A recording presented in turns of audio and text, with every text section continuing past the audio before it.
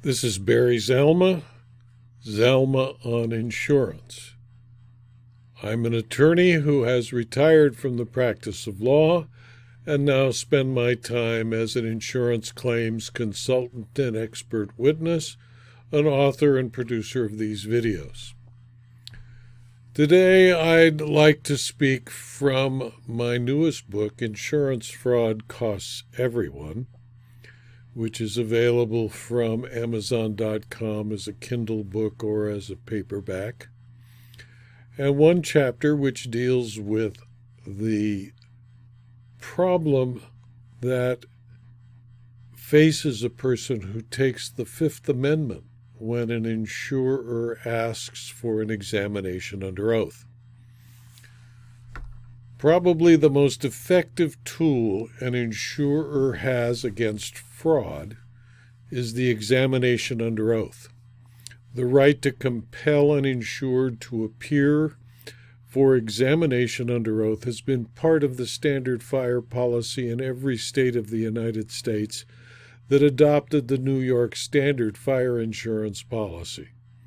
The right was recognized by the United States Supreme Court in a case called Claflin versus Commonwealth Insurance Company back in 1888 and is still viable U.S. law that must be followed by all courts who subscribe to and are part of the Constitution of the United States. When an insured is suspected of arson or some other variation of insurance fraud, the insurer will almost always require testimony at examination under oath. The insured often refuses to appear for examination under oath, a material condition of the policy, claiming that the insurer's demand was a bad faith attempt to deprive him of his right against self-incrimination stated in the Fifth Amendment to the U.S. Constitution. In Grunberg versus Aetna Insurance Company, a 1973 decision of the California Supreme Court, it ruled that an insured had stated a cause of action for breach of the covenant of good faith and fair dealing when the insurer denied the claim for refusal to testify at examination under oath. In fact, the insured agreed to testify as soon as a criminal proceeding was completed, but the insurer refused to accept the insured's offer. The California Supreme Court, without making any factual determinations, allowed the case to proceed to trial since the allegations, which included allegations that insurer had fraudulently caused the insured to be arrested, and his offer to testify when, shortly after the denial, the criminal charges were dropped, must be assumed to be true. Grunberg has been applied as if the California Supreme Court stated a hard and fast rule of law, that if an insured was charged with a crime, the insurer cannot examine him under oath until the criminal charges are resolved. This has resulted in delays. In one case I handled as much as 5 years. The Massachusetts Supreme Judicial Court was faced with the same question and reached a more reasonable result, applying the contract language and the law that should have been adopted in California. In Mello versus Ingham Mutual Fire Insurance, a 1995 decision, followed later by Lorenzo Martinez versus Safety Insurance, a 2003 decision, the Massachusetts court held that the failure of an insured to appear at examination under oath, even while criminal charges of arson were pending, was no excuse, and the suit was barred. The reason for the decision was based on the fact that Hingham issued a policy to the plaintiffs effective September 4, 1992, and shortly thereafter, on September 25, 1992, a fire of undetermined origin broke out at the plaintiff's residence. Hingham was informed by the local authorities that the plaintiff was a suspect in a suspicious fire. Hingham, in accordance with the terms of its contract, demanded the examination under oath of the insured. He initially agreed to an examination, postponed it twice, and then refused to testify, asserting the plaintiff's constitutional privilege against self-incrimination. Hingham denied coverage for the fire loss, and the plaintiffs sued. In reaching its decision, the court noted that it is the law in most jurisdictions that the submission to an examination, if the request is reasonable, is strictly construed as a condition precedent to the insurer's liability.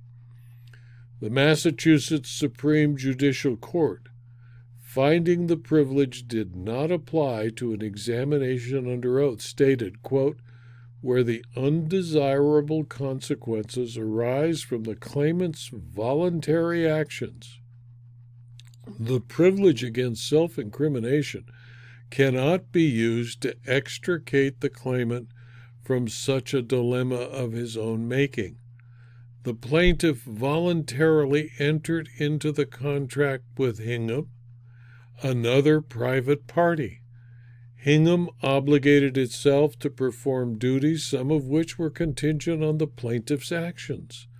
The plaintiffs made a claim against Hingham for coverage, and Hingham asked that the plaintiff keep his part of the bargain, even if it may harm his interest in the criminal investigation. A dilemma this may be, but it is not of Hingham's or of the Commonwealth's making when an accused must choose between forfeiting the opportunity to speak in his own behalf and subjecting himself to cross-examination. Thus, it is not by the Commonwealth or by Hingham that the plaintiff is compelled to furnish evidence against himself, but by his own contractual undertaking.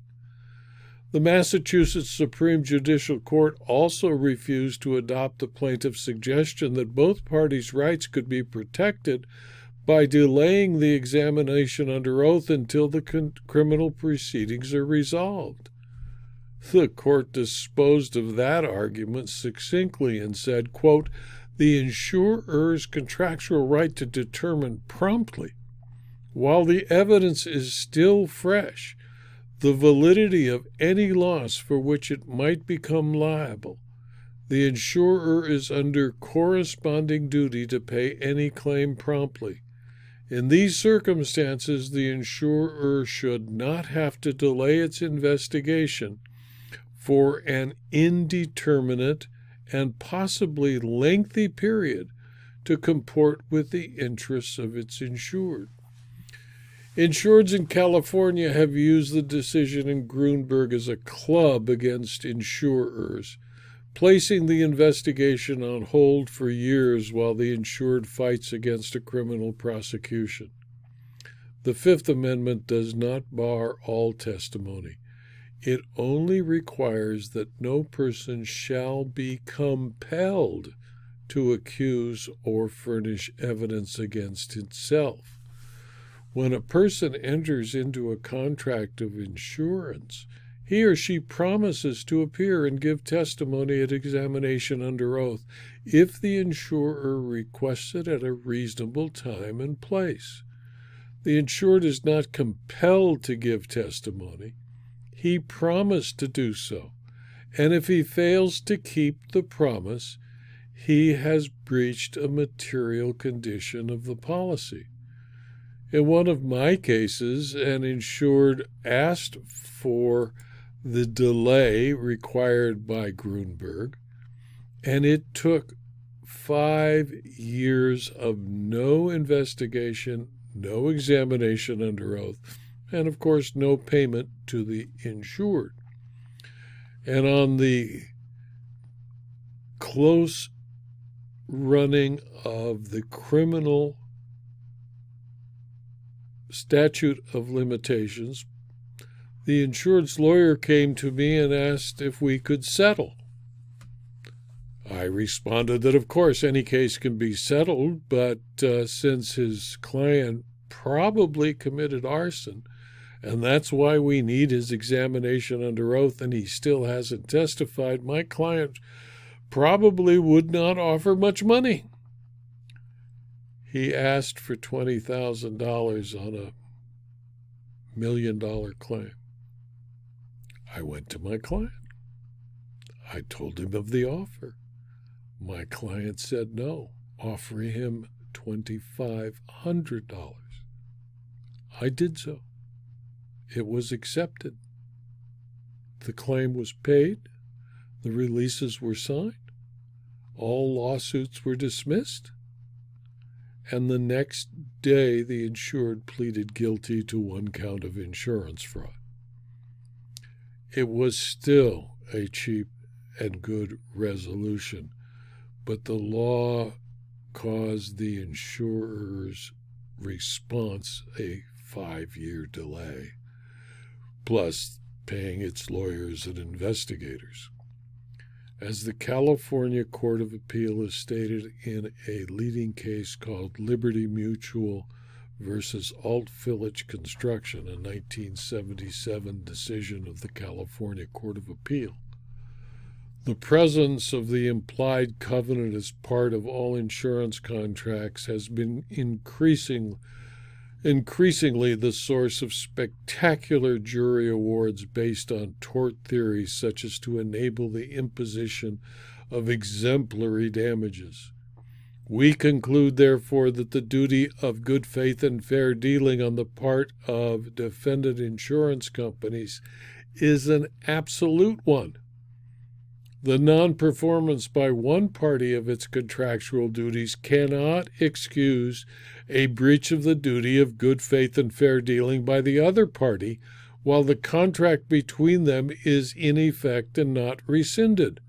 Faced with this sweeping and portentous pronouncement on the force and dignity of such covenants, we find no difficulty in construing the scope of their impact to devolve alike upon the insured as well as the insurer, and that a breach thereof by the insured would lead to the same legal consequences as any garden variety breach of contract.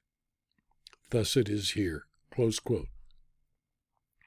In Fremont Indemnity versus the Superior Court, a 1982 decision of the California Court of Appeal, it held that plaintiffs here has brought a civil action claiming rights under a fire insurance policy. In so doing, he has placed in issue all factual matters relevant to any exclusion clause in the policy.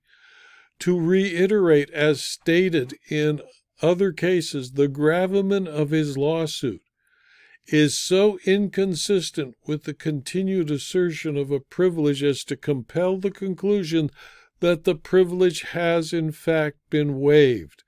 Based upon the foregoing, we hold that the plaintiff filing of an action to recover on the fire insurance policy operated to waive his constitutional privilege against self-incrimination with reference to any factual issues, particularly as to the applicability of the arson exclusion tendered by the complaint. Even so, plaintiff finally may yet claim his privilege, but he will have to dismiss his lawsuit if he persists in doing so. As variously stated in the authorities we have relied upon, he cannot have his cake and eat it too. Most of the cases arise in the context of an insured who has filed a suit for coverage under an insurance policy but refused to comply with the insurer's request for an examination under oath. Most involve fire damage coverage and claims of arson. The universal rule in that context is that the insured cannot use the Fifth Amendment on the one hand to avoid the contractual obligation to cooperate with the insurer, and on the other hand compel the insurer to provide coverage. He can avoid the potential of self-incrimination by dismissing the lawsuit. This is a key to any insurer who wishes to deny a claim because of the failure to appear for an examination under oath or because of a refusal to testify. The insurer should never, ever sue the insured for declaratory relief.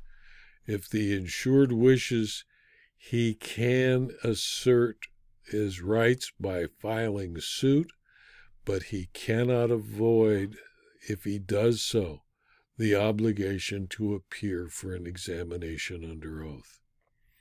If Grunberg stands for the proposition that insurers must wait until the insured is exonerated in his criminal proceedings, the California Supreme Court should revisit Grunberg and adopt the reasoning of the Massachusetts Supreme Court in Mello and the California Court of Appeals in Alt Village to eliminate a long delay that would make defense of the insured suit beyond the ability to prove the defense of fraud.